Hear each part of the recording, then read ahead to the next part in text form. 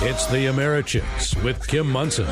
The most important story. The Washington Times said the patriotic Americans donated U.S. flags after protesters raised the Mexican flag over the ICE facility. The latest in politics and world affairs. It is not fair that people come in illegally and they have 3 square meals a day, TVs and all. There's something that is wrong with this picture. And opinions and ideas that prepare you to tackle the day ahead. When we get into conversations with people, you can get real bombastic with each other because you haven't read it. You don't know what you're talking about. It's the Americhicks, dissecting issues as right versus wrong instead of right versus left. So if you understand the issue, then you can have calm, reasonable conversations. Agree or disagree, let's have a conversation.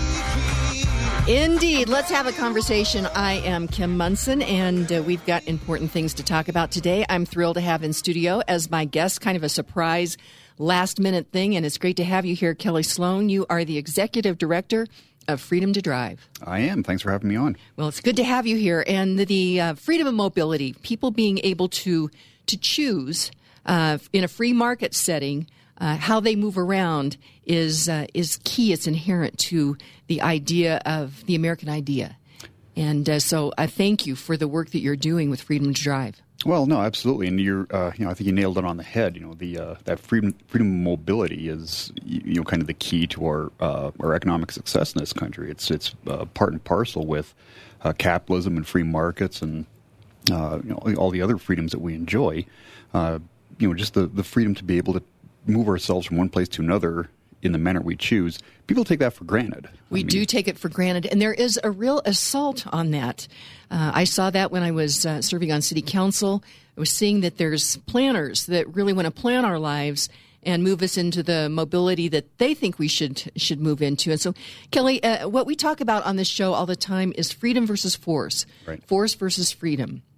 And the freedom to be able to move around is so important. So we'll talk about that in the third and fourth segment because something really interesting happened yesterday. Yes, it did. And so we'll talk about that in the third and fourth segment. But ultimately, there's this narrative of socialism as being romanticized, and socialism ultimately has to come down to force. And Kelly, if something's a really good idea, you shouldn't have to force or incentivize those kinds of things. And incentivize is also a very subjective form of force, Steve. So first of all, thank you to producer Steve. He's running the boards there. Thank you to the team, Zach, Patty, Keith, and Charlie. Appreciate you all. And so we're going to talk about freedom versus force, Steve. And yeah, take apart that word incentivize because right behind it are dollar signs, and they're not flowing in the direction you want them to flow. Yes. You think they are, but they're not. Yes, there's all kinds of different ways to take money from your pocket via force and give it over to somebody else. So we'll talk about some of those things. Thank you to each of you listeners out there. You are treasured, you're valued, you have a purpose. Go out there and do that today. And so let's jump in here. We're going to be talking about cars, automobiles. So I thought that we could have some car jokes, Steve, and also some quotes from some of the great car people. So, Walter. Be careful here. The word joke implies laughter, so I better laugh. Okay. Inspiration, though. Walter Percy Chrysler. He was born in 1875. He died in 1940. He was an American automotive industry executive, and he was the founder of Chrysler Corporation, which is now a part of Fiat Chrysler Automobiles. Chrysler was born in Wamego, Kansas, good Kansas boy. He grew up in Ellis, Kansas, where today his boyhood home is a museum. This is fascinating. He began his career as a machinist and railroad mechanic in Ellis, Kansas. He took correspondence courses from international correspondence schools in Scranton, Pennsylvania, earning a mechanical degree from the correspondence program. Kelly, anything is possible in America. Absolutely. So here's his quote. He says, "The real secret of success is enthusiasm. Yes, more than enthusiasm, I would say excitement. I like to see men get excited. When they get excited, they make a success of their lives." That is Walter Chrysler. Okay, Steve, fasten your seatbelt. I've got some funnies here for you, okay? Fire away. With the rise of self-driving vehicles, this is number one. With the rise of self-driving vehicles, of course, that's a whole different subject for me. But anyway, With the rise of self-driving vehicles, it's only a matter of time before we get a country song where a guy's truck leaves him too. Now that's good. That's really good. Okay. I didn't realize how bad a driver I was until my car navigation system said, in 400 feet, do a slight right, stop, and let me out. And Steve, before marriage, men would wander parking lots aimlessly because they had no one to point out the open parking spots. Boy, there's some truth. Okay, first thing, we were going to talk about this yesterday, and we did not get to that. And this was it's from Fox Business. It says store owners cannot be jailed for refusing to make wedding invitations for same-sex couples. The city of Phoenix cannot compel an art studio owned by two Christians to design wedding invitations for same-sex couples, the Arizona Supreme Court ruled Monday in a 4-3 decision. Joanna Duca and Brianna Koski, who run Brush and Nib Studio, potentially face $2,500 in fines and 6 months in jail. Okay, we're looking at force here, Steve, for violating Phoenix's 2013 ordinance that prohibited discrimination based on sexual orientation, gender identity, or expression. Duca and Koski's beliefs about same-sex marriage may seem old-fashioned or even offensive to some, wrote Justice Andrew Gould in the opinion of the court. But the guarantees of free speech and freedom of religion are not only for those who are deemed sufficiently enlightened, advanced, or progressive. Don't you love that? That's the progressive opinion, I guess. Is that what this is called, the justice's writing? I think he's probably on the side that said that they don't have to. Yeah. I think he's nailing what the progressive agenda is. He says, to conclude, we hold that the ordinance, as applied to plaintiffs' custom wedding invitations and the creation of those invitations, unconstitutionally compels speech in violation of Arizona Constitution's free speech clause. We're talking about freedom versus force. And this is what is so dangerous. We saw this happen with Jack Phillips here in Colorado, where he refused to make a wedding cake for a same-sex couple because it was antithetical to his beliefs. And there's great danger, no matter whether or not, you were excited about the initial ruling here from Phoenix or from the Colorado Civil Rights Commission regarding Jack Phillips. When we start to have government come in and say, if you don't do this, if you don't say this, or if you do this and do say this, either way, we are going to use force to close down your business. That is very dangerous. That's a very dangerous place to be. And Kelly, I really think that the free market can take care of these particular issues.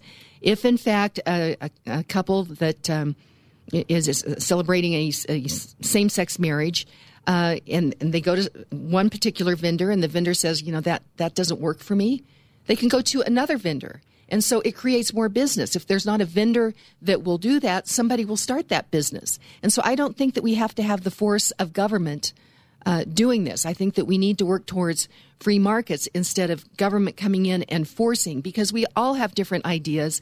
We've seen a redefinition of words.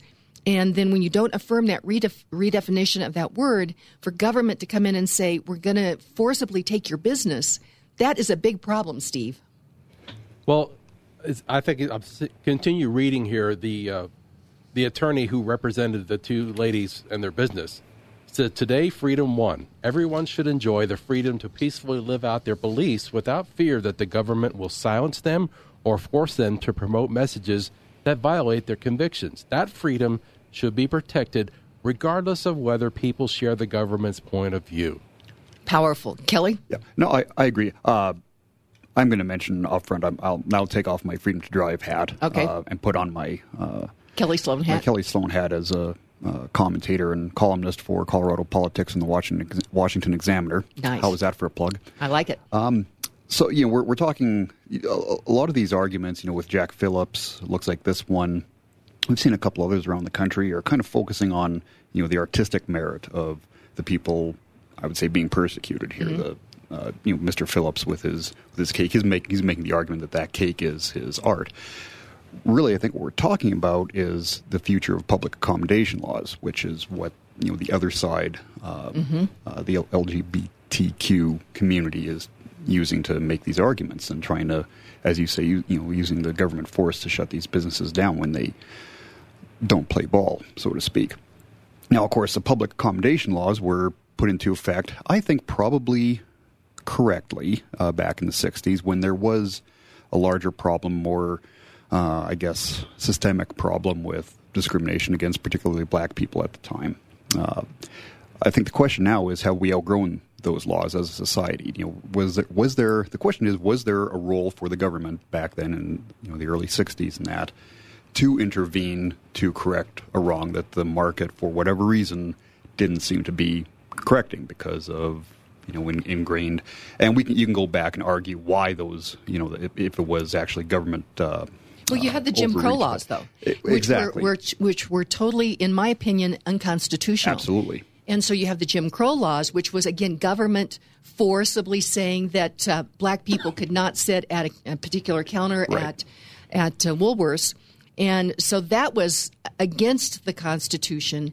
And it might have taken a little bit longer, but I think where we were headed, I think that the free market generally could have fought back on that. I agree. It's kind of emblematic of, what we see with a lot of government laws are, being brought in, you're using government to come in to correct something that government did before. Mm-hmm. So, no, that's what it was. Now, so you can have the argument of whether it was correct or not correct to bring in public accommodation laws, which I'm sure most of your listeners know are the laws that, say that a public business must accommodate people of all races, all creeds, all religions, and of course more recently all sexual identities and whatnot. So the question now, that ship has sailed. Those laws came into effect in the 1960s. I think what we need to ask ourselves as a society now is, have we outgrown those? Have we progressed enough as a society? Has the market started to take care of that? And do we still need those laws? Do we still need that government force to try and enforce morality, basically? And don't you find this so interesting, Kelly? You know what? Let's go to break, because forcing morality, it used to be, here we have government that is really trying to force Christians, in the case of Jack Phillips and in the case of these women in Phoenix, where you have government that is trying to force their morality, their vision, their interpretation of words on Christians. And it used to be that it was that Christians had the kind of the bad rap, that they were trying to force their views on other people, which there was that going on as well. Mm-hmm. I would submit to you as a Christian that I think that was maybe a use of the Bible in a way to enforce actions on other people. And quite frankly, America is a freedom place. Mm-hmm. And freedom of religion, that was important. That's in our Constitution. And so they didn't think that we should be forcing that on other people. But here you have the religion now of progressivism. Yes. Where they want to use government to force their, quote unquote, their belief system, right, their religion on all of us. And so let's go to break. When we come back, fascinating conversation. And so right now, Kelly Sloan has on his Kelly Sloan hat as a contributor to the Washington Examiner and Colorado Politics. When we get to the third and fourth segment, you'll put your Freedom to Drive hat on. So we'll be right back. At Hooters, you can watch the games with all your buddies. And when your buddies are the world-famous Hooters girls, there's always plenty of ice-cold beer and those craveable wings that'll knock your taste buds into next Tuesday. Hooters girls know plenty about football, but we really know the fans who live for it. So hang out with all your buddies all season long at Hooters, your official hangout for game day. Catch all the games at Hooters and enjoy a Butter Bud Light draft with 10 boneless wings, just $10. Dine for two with the pitcher and nachos, just $20. You want to succeed, so you need to dress for the job, event, or relationship that you seek. For over 30 years, entrepreneur, stylist, and Americhick Kim Munson has been helping women look their very best. And guys, Kim can help you with made-to-measure shirts that fit great and you'll love to wear. Guys and gals, if you want to up your game and freshen your look, email Kim@Americhicks.com for your initial style consult. Kim@Americhicks.com. Social media is important to the AmeriChicks since it's an avenue we can utilize to hear from and speak to all of our friends. For those of you who enjoy listening to the show, we'd love to hear what's on your radar. Follow us and talk to us at AmeriChicks Twitter and Facebook pages. Also, if you're a business owner who could benefit from some extra foot traffic from like-minded friends, consider advertising on the AmeriChicks radio show. Contact us at AmeriChicks.com or email Kim at AmeriChicks.com. You'd like to get in touch with one of Kim Munson's sponsors, but you can't recall their phone number. Find a full list of advertising partners on AmeriChicks.com. Oh, welcome back. I'm Kim Munson. I love it when Charlie puts these Westerns in. I just love those songs. Hey, Kelly Sloan, it's great to have you in here. We are having a conversation about issues in this first and second segment. And then third and fourth segment, freedom to drive. Something amazing happened yesterday, so we'll talk about that in segments 3 and 4. But we were unpacking this thing that happened just within the last few days down in Arizona regarding the Supreme Court in Arizona said that store owners cannot be jailed. Can you believe this? They're in the business of making invitations, right. And they could be jailed for not doing something. I mean, that is really scary, Kelly.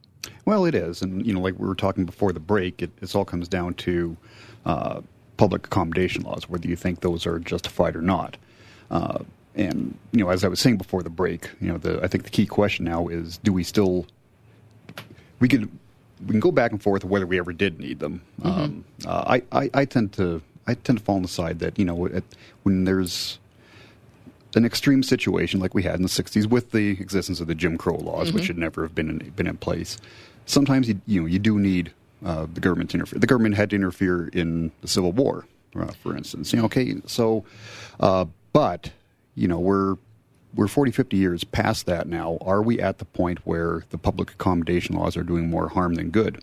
Are they starting to hurt the people that they were meant to help? Are they, I guess, kind of tilting the scales too far in the other direction? Yeah, I think they're actually being used then in a way that it never really was intended to make that happen. And, Kelly, maybe what we need to start to do is to put a sunset. Whenever we pass these laws, maybe we should have a sunset where we come back and revisit it. It's one good thing about state of Colorado is we have, in my opinion, far too many state government programs and offices and all that. But they all do have a sunset on them. Some are 5 years, some are longer. But it's one good thing we do in Colorado is we do sunset everything. Now, a lot of them it's a fairly automatic process, but it does go through the legislature, which right now, depending on your political alignment, may be a problem. But we do have the sunsets. No, I think you're right. I think it's a good idea periodically to revisit some of the things that we as a society have determined at one point were a good idea, and to see, where are we at now? Do we still need this? Is it still doing its initially intended job? And I think with the public accommodation laws, I think it may be time to have a look at those, because essentially what you're saying is that you do not have the right to do business with whomever you please. So it may be. I think it's time for us to have that discussion as a society. And I think this court case, I think, is a good step and good first step in the right direction towards that. Well, I really do too. So let's go over to another one of our headlines. This is from the Colorado Sun. And the title is, After Facing U.S. Supreme Court Criticism, Colorado Civil Rights Division blasted by auditor as slow and not transparent. Now, as you may remember, it was Colorado Civil Rights Commission that basically said to Jack Phillips, if you don't do what we say, if you do not affirm our definition of marriage, then we are going to use the force of government to shut down your portion of your business that bakes wedding cakes. Right. And once again, this should strike terror in the hearts of everyone, no matter what side of the aisle that you're on, because you may be celebrating this particular use by the Colorado Civil Rights Commission, but what about when they come after you regarding making you affirm something that you don't believe? And then whenever you hear the word commission, council, that means unelected bureaucrat. And so with a commission, these are not people that we can elect or unelect. But they used their power. They tried to use their power against Jack Phillips. But then it looks like they're slow to investigate complaints. They voted on cases in secret and without any documentation about their deliberations, according to a scathing report that was released Wednesday by the state auditor. The negative spotlight comes on the heels of criticism leveled against the entities last year by the U.S. Supreme Court in the high-profile case of Lakewood baker Jack Phillips of Masterpiece Cake Shop, who refused to make a wedding cake for a gay couple. The agencies are tasked with investigating complaints filed by people who believe they were discriminated against in employment, housing, and public accommodations because of their race, religion, sex, sexual orientation, or nationality. The commission is made up of a panel appointed by the governor and approved by the state senate, operating under the auspices of the division. The state auditor's office found that the division is slow to investigate complaints, and the commission operates in a manner that is not transparent. The audit was presented to the Colorado Legislature's Bipartisan Legislative Audit Committee on Wednesday morning, leaving both Democrats and Republicans saying there is clear room for improvement. Kelly, got a comment on that? Well, yeah, I think, again, you're absolutely correct. When we have all these commissions that have the force of law, but they're unelected, that's what we have the sunshine laws for. That's why there was a news story just on 9 News the other day about how you have a lot of these smaller boards, commissions, government bodies, fire districts, and that all those meetings are supposed to be open to the public.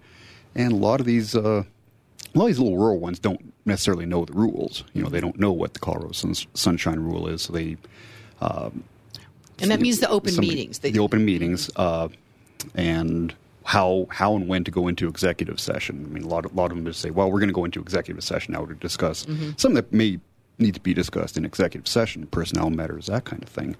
What the story was saying is that there is by law, that needs to go to a vote, and it has to be this stated purpose in that.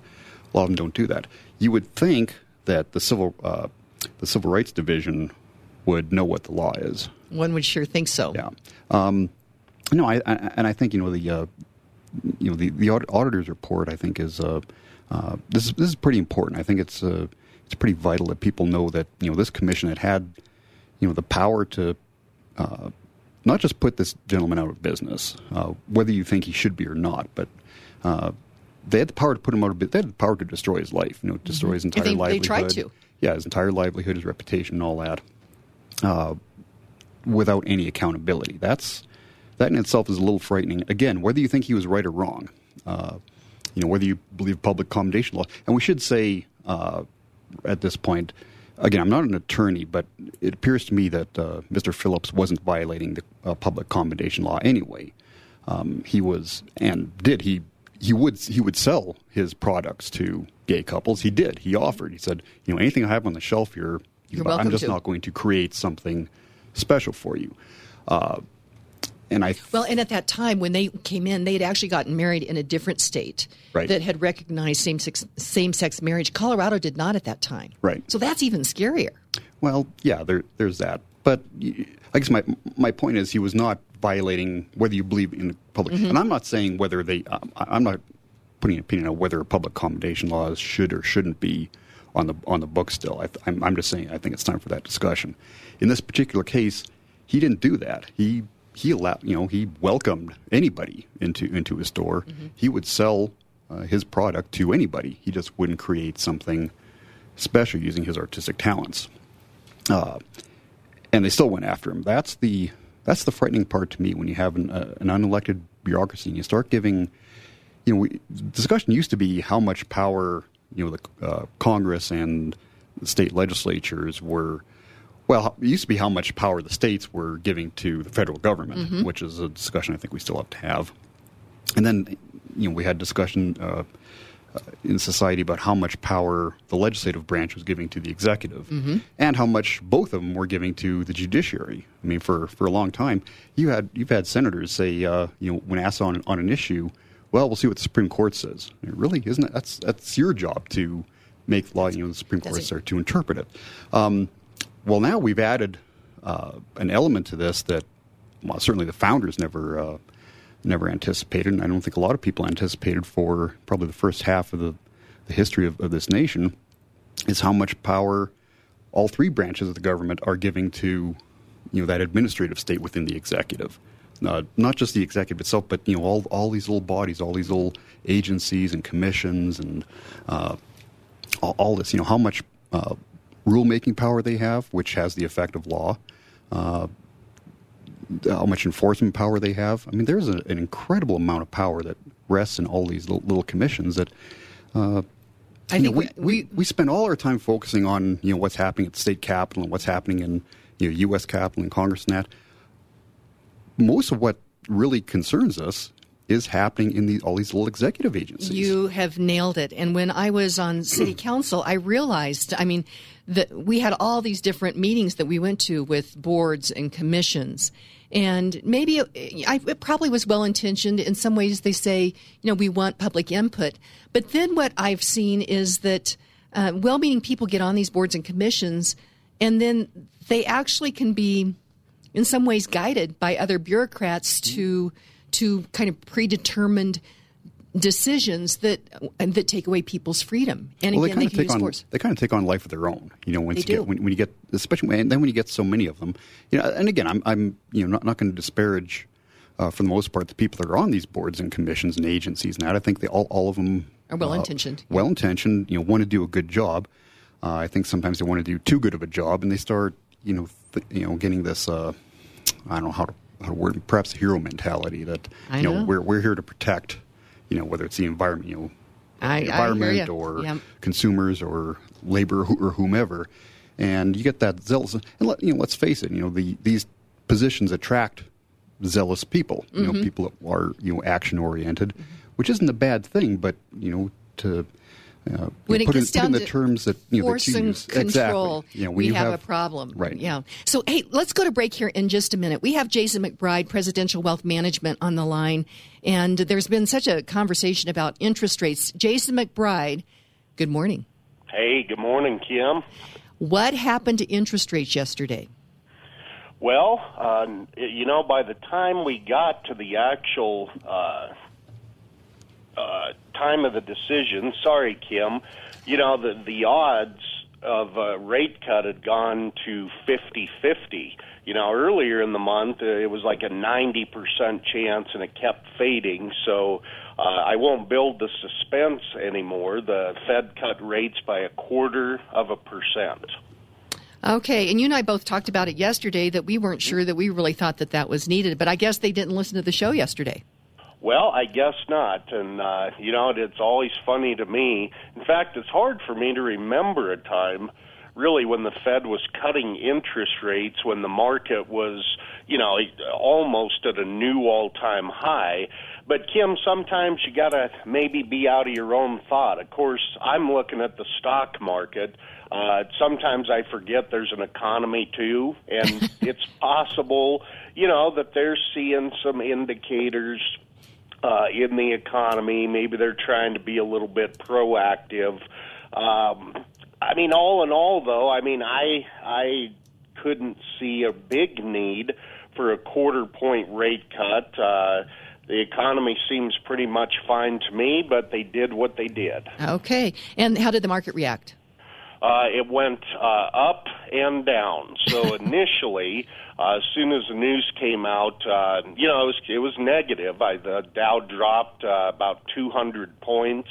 It kind of messed around for about 15 minutes, Kim, and then started coming back. And by the end of the day, it was actually positive by about 36 points. Some of the other indexes didn't quite get to positive, but the general reaction was the same. S&P, NASDAQ, both down. Then they climbed back up. The Fed seems undecided for the rest of the year, at least right now. It seems like, again, about a 50-50 chance that we get another rate cut between now and the end of the year. And they also talked about maybe doing some quantitative easing again by buying bonds back onto the Fed's balance sheet. Ooh, I don't think I like that one, Jason. Well, I don't lie. I mean, bonds are way up high right now. Let's buy them when they're cheap. Yeah, I'm not. Let's buy them when they're cheap, and then maybe the Fed can make some money. Well, let's keep an eye on that. I know that you watch all this, and that if people want more information about any of these things, or also you guys do a weekly podcast, and all that is at chickspresidential.com. That's chickspresidential.com. So there's all kinds of great information there. Jason McBride with Presidential Wealth Management. Yes, that's true. And like you said, Kim, give us a call for a discovery session. That's, get a second set of eyes, get a second opinion on what you've got going on. If it's great, we'll tell you. If there's some things that can be fixed, we will tell you that too. It's no obligation, it's free, and it's certainly not high pressure. Definitely. And the phone number, Natalie will be at the switchboard at 7:30, 303-694-1600, 303-694-1600. Jason McBride, thank you so much. We'll talk to you tomorrow.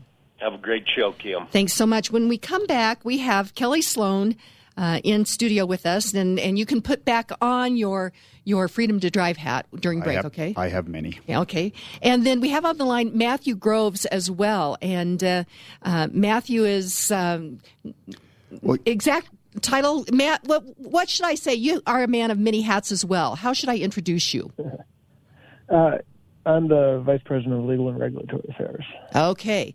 And when we come back, Matt and Kelly have some very interesting news about something that President Trump did yesterday. I'm actually pretty excited about it, so we'll be right back.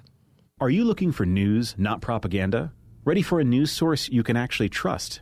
How about a news site that doesn't want to sell you a subscription? Visit CompleteColorado.com to see all the latest news from around Colorado. Complete Colorado's staff scours news sources from around the state and nation to bring you only the top stories that affect you right here in our great state. Updated 3 times a day, CompleteColorado.com has full-time reporters doing original investigations and reporting like newspapers used to do, as well as opinion and political commentary from a variety of Colorado voices. And CompleteColorado.com is the only place to read columnist Mike Rosen. Always fresh content, always free, always informed. CompleteColorado.com, your complete source for Colorado news. Don't miss Vino and Veritas, Wine and Truth, a study of the Federalist Papers. Join Kim Munson at Water's Edge Winery in Centennial or Colorado Cork and Keg in Castle Rock. In Fort Collins, attend Vino and Veritas at Ginger and Baker. Kim Munson would like to thank Presidential Wealth Management Loveland, Presidential Wealth Management Greenwood Village, Tina Francone with Straightforward Shooting, and Grand Lake U.S. Constitution Week for their generous support. Vino and Veritas, Wine and Truth, a study of the Federalist Papers. Sign up today. All AmeriChicks sponsors are in exclusive partnership with the AmeriChicks and are not affiliated or in partnership with KLZ or Crawford Broadcasting. If you would like to support the work of the AmeriChicks with Kim Munson and grow your business, contact Kim at AmeriChicks.com. That's AmeriChicks.com. Hey, welcome back. I am Kim Munson, and we are having a conversation about movement, about mobility. And Matthew Groves is on the line. Matthew, welcome. You are with the Colorado Automobile Dealers Association, and you realize how important it is that people have the freedom to move about the way they want to, without force. Well, I think he'll be here in a minute, I think, so... Okay, and Kelly, we'll go over to you. You are with Freedom to Drive. Yes. And again, and when we say the freedom to choose about how they move, that means without government force coming in and incentivizing one mode of transportation over another, letting them compete in the free market. And we've seen a real assault on everyday individuals' freedom to do that. I don't think that a lot of people realize it yet, but we're going to start to see these effects very soon. Yeah, we are. So first of all, the Freedom to Drive Coalition is a coalition of businesses, organizations, trade groups, individuals, consumers around the state that are doing just exactly that, precisely that, advocating for our freedom to transport ourselves around the state as we see fit. Our primary policy objective over the last few months was the zero-emission vehicle standard, which we'll talk about here shortly.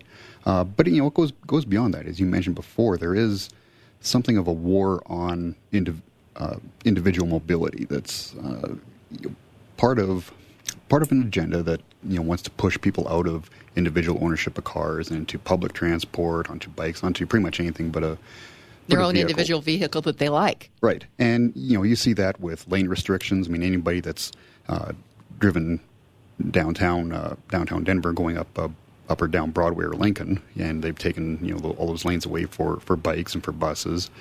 And then they wonder why there's congestion. Well, exactly. And then they say we have congestion, so we want to do something with government to try to relieve congestion, but they actually cause the congestion to begin with. Right. It's a fairly unrealistic view of, I guess, human nature, as much as anything else. Thinking that they can use government policy to force people out of their vehicles. Well, people have vehicles for a reason. The convenience, the comfort. I mean, it's going to be the safety. It's going to start getting pretty cold here in a couple months, and there's something to be said about a car heater in the middle of January.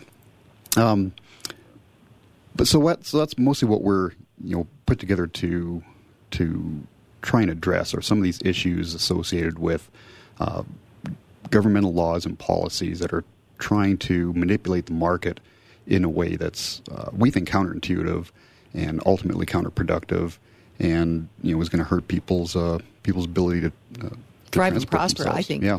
So, and we have Matthew Groves back. Matthew is with the Colorado Automobile Dealers Association, and he has really been watching what is going on. And Matthew, first of all, I want to say that I think people are voting. I know that CDOT is doing a quote-unquote listening tour throughout the state to find out about how people like to travel around. I mean, I don't think it takes a rocket scientist to figure out that people are voting with their individual personal cars, and they still are willing to sit in traffic because they like that. So I'm not sure we have to have a listening tour to figure that out. But Matthew, welcome. Thank you for having me, Kim. One of our dealers has a saying: "Everybody wants to go to heaven, nobody wants to die." I think the goal of environmental cleanup and clean air is one that we can all get behind. But when you start asking people about who's ready to make that sacrifice and get out of the car, the fervor amongst even the most environmentally minded people dies down quite a bit.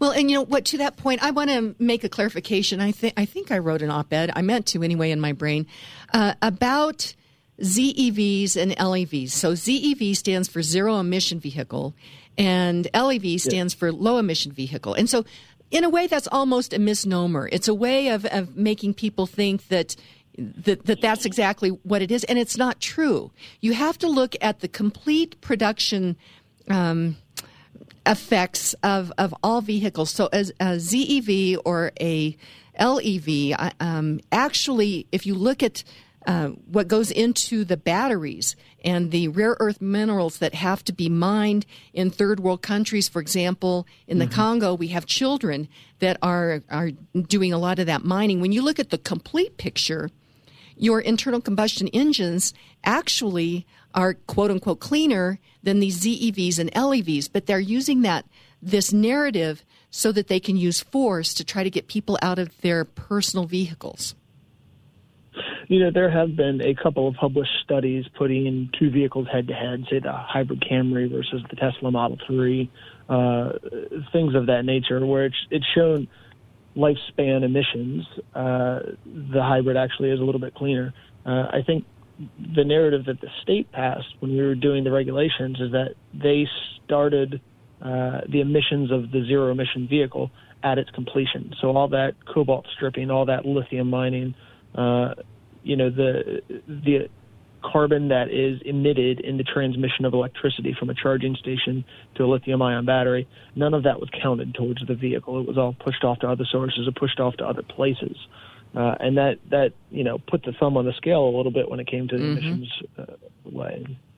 Right. One other thing, Matthew, is we never have, at least I've never really seen a serious commentary regarding what's going to happen to these batteries, several years down the road when, somebody has to get a new battery. I understand they're really, really expensive, but where are we going to put all those old batteries? I have not heard about that, and that seems like that's going to be an environmental problem. I don't want to get too far afield. We used to slow boat them back to China. China recently has stopped taking them. So there is one facility in the United States that attempts to recycle these things. Now, generally, when you're talking about a standard car battery, you can get a couple $100 back to recycle them, just sort of scrap value. But when you're asking this facility to take a lithium-ion battery, you have to affirmatively pay a couple $100 to have them take it off your hands, and then you have to ship it. It's shipped as sort of a dangerous material, so it requires quite a bit of effort. And at the end of the day, we have one particular battery recycler in this state where the batteries are just piling up on a shelf and he can't take anymore. So that's going to be a problem. Kelly, do you have a comment on that? Not just on the batteries. Matthew mentioned the emissions related to the electrical production, going from the generating facility to the charging station. We got to remember that in Colorado, in the United States, most of our electricity comes from fossil fuels, natural gas and coal. In Colorado, it's mostly coal, and it will be that way for at least the next few years. Natural gas is of course, Governor Polis wants to get us to totally quote-unquote renewables. Yeah, without nuclear, it's not going to happen. I mean, the science just isn't there. The issues, of course, the biggest issue is storage. You can't store. It's almost cliche now to say the sun doesn't always shine, the wind doesn't always blow. But it's true. Yeah, so you need to be able to store that energy, and we don't know how to store energy very well. That's why these batteries in these vehicles are so enormous. I mean, you're looking at 1,000 pounds or more for some of these batteries, and they don't last forever. We don't know. We're not very good at storing energy, and until we address the issue somehow of storing solar and wind aren't going to make more than about 25%, which is what we've seen for several years. So most of our electricity is coming from coal and natural gas, mostly coal right now. So a lot of these EVs, this makes their heads spin when you tell their owners this, but they're coal-powered cars. Mm-hmm. And we need to have these honest narratives about this, Matthew. Now, we're talking about ZEVs, LEVs, and there's been a couple of executive orders. One, as Governor Hickenlooper was going out the door, and then Governor Polis when he came in. And these are things that I don't think hardworking everyday people realize happened out there, but we're going to start to see the effects of that. And that is they are these executive orders are using government force, saying to dealers that if you do not sell a certain percentage of your portfolio as electric vehicles, then you would have to start to pay a fine or a fee. Now, we had the carrot as far as trying to incentivize folks to buy electric vehicles, and many people did. And I'm not against electric vehicles. What I really get frustrated with is force, government force. And so initially there was this incentive of $7,500, I think, from the feds and $5,000 from Colorado income tax credits. Well, when you give somebody a credit over here, that means somebody else is going to have to probably pay more. But that didn't totally work. They weren't getting the numbers. So then we have these executive orders that are trying to tie us to the California emission guidelines and, in essence, forcing people to buy these vehicles. If they don't, then there is a penalty. And to offset that penalty, there's only one company where where you can buy credits for that, and that happens to be Tesla. So once again, you have government picking and choosing winners and losers.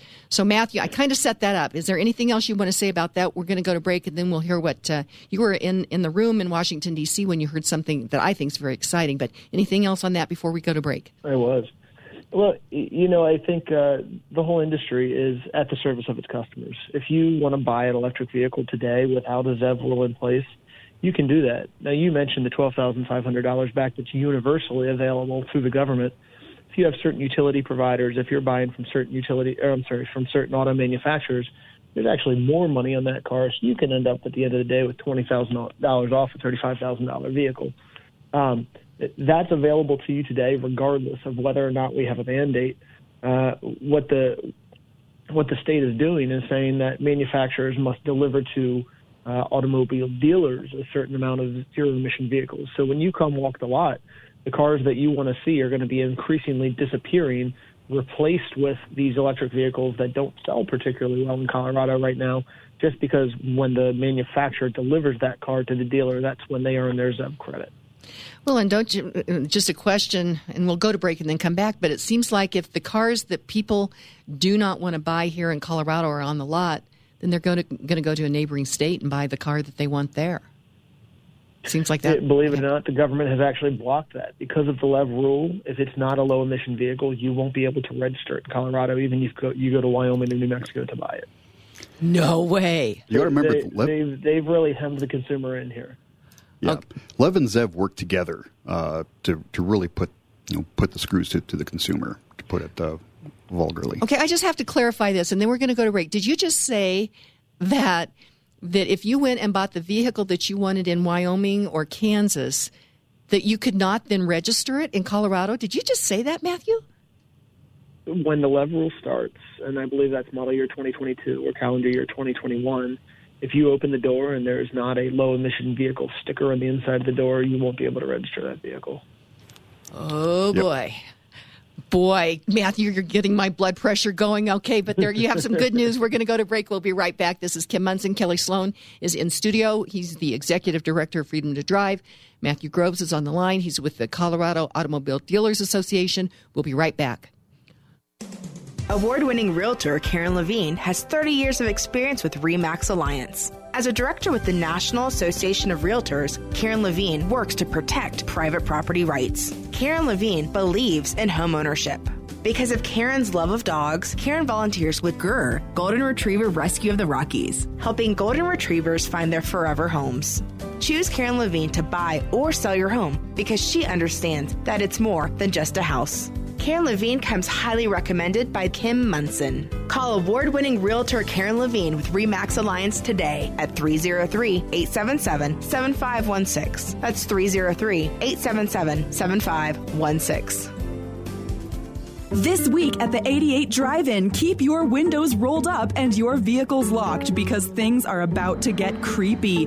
Friday the 13th through Thursday the 19th, see 3 scary movies for $9.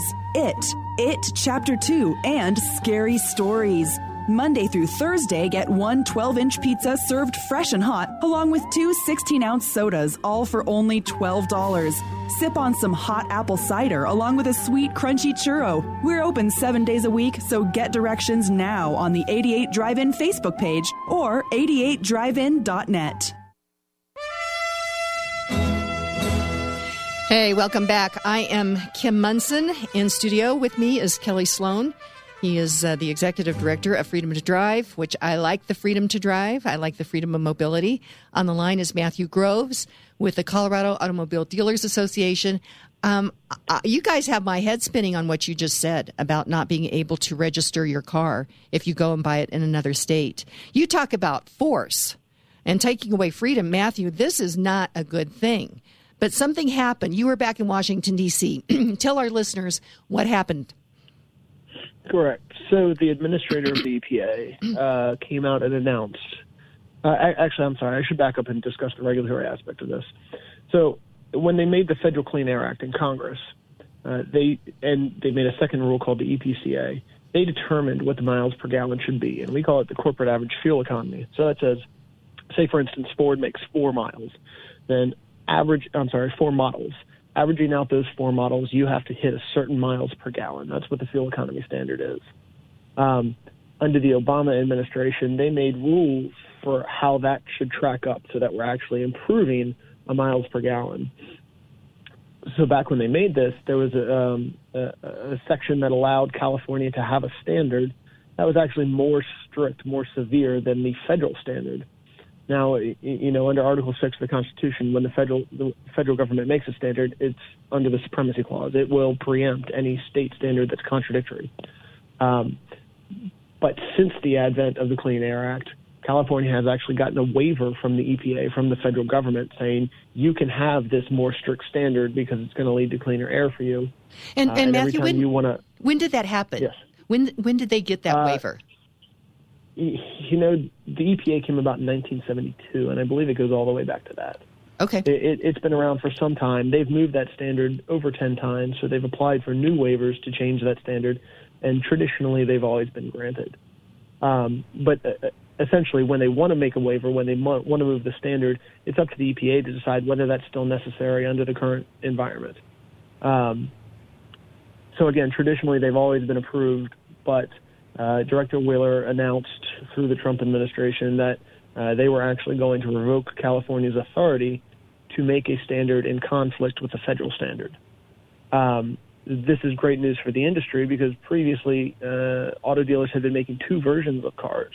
One you can sell in the low-emission vehicle states that would comply with California standard, and one that you can sell in the other states that meets the national standard.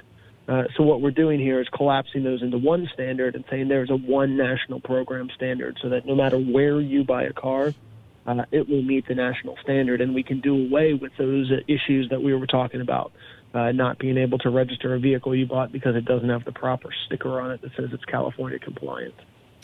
Well, I think this is huge. Kelly, what do you think is going to happen? Well, I'll let Matt talk to the legal aspects, but I mean it's going to be in court. I mean, California has already indicated that they're going to sue the Trump administration over this announcement, this decision. So it's going to be in the court for quite some time, but. I think on a practical matter, it for the time being, and again I'll let Matt comment more on this, but it seems to do away with the authority under which the state of Colorado recently enacted both the LEV rule and the ZEV rule that they enacted last month. So Matthew, what do you think is going to happen? Well, I think this is really fascinating. The way that Colorado adopted the California standards, they couldn't create their own standard.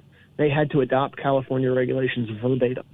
California standard, again, I think it's widely uncontested. They developed a standard under Section 177. If Section 177 doesn't exist, they can't have their own standard, and the other states who have followed them are put back into the federal program. So I think the ultimate outcome of this is going to be that the state of Colorado will not be able to punish those auto manufacturers who failed to meet the California standard anymore, which takes the teeth out of the ZEV program and the LEV program, both of which essentially combine to make up one Regulation 20 in Colorado. And I think this will set us back to how things were before the regulation. So I think the net effect is that we've just spent a lot of time and money and resources adopting these rules, and these rules will become ineffective anymore. Wow, I have to say I am really excited about this. Now, I've seen some of the headlines. They're saying Trump rolls back clean air rules, implying that he likes dirty air. That is not the case. And Kelly and I were talking about, and you mentioned as well, as you look at the complete production of a ZEV or an LEV, if you really compare that, they're actually not as environmentally clean as our internal combustion engine. So this is the words that we hear are force, punish. Those are not the words of freedom people. Now, if from an environmental standpoint, if an electric vehicle wants to make the case to the consumer how they, would be better for the consumer can make a free choice to buy that vehicle without all of the incentives, which is forcibly taking money from one person to give to another, picking winners and losers, or the words that I heard you say, Matthew, punish, force. Those are really scary words, but in a free market, if people want to buy those ZEVs or LEVs, that's fine. But this is monumental what happened. And you were in the room when they announced they were going to do this, right, Matt? I was. And, there definitely is a force element to the program itself. I think what the Trump administration is doing here is realizing that the program is failing. When we talk about zero emission, everybody talks about California because California has massive incentives, financial and otherwise, to get electric vehicles to 6% of their sales, which is not tremendously many. There are 8 other states on this program, and they are all failing the standard. Some are doing worse than Colorado is without the mandate.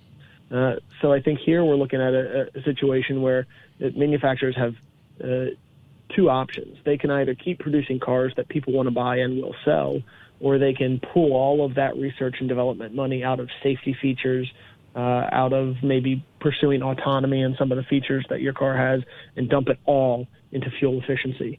And we still may not get there because the 2 things that a government regulation can't do is it can't take away a consumer's free will, and it can't will technology into existence.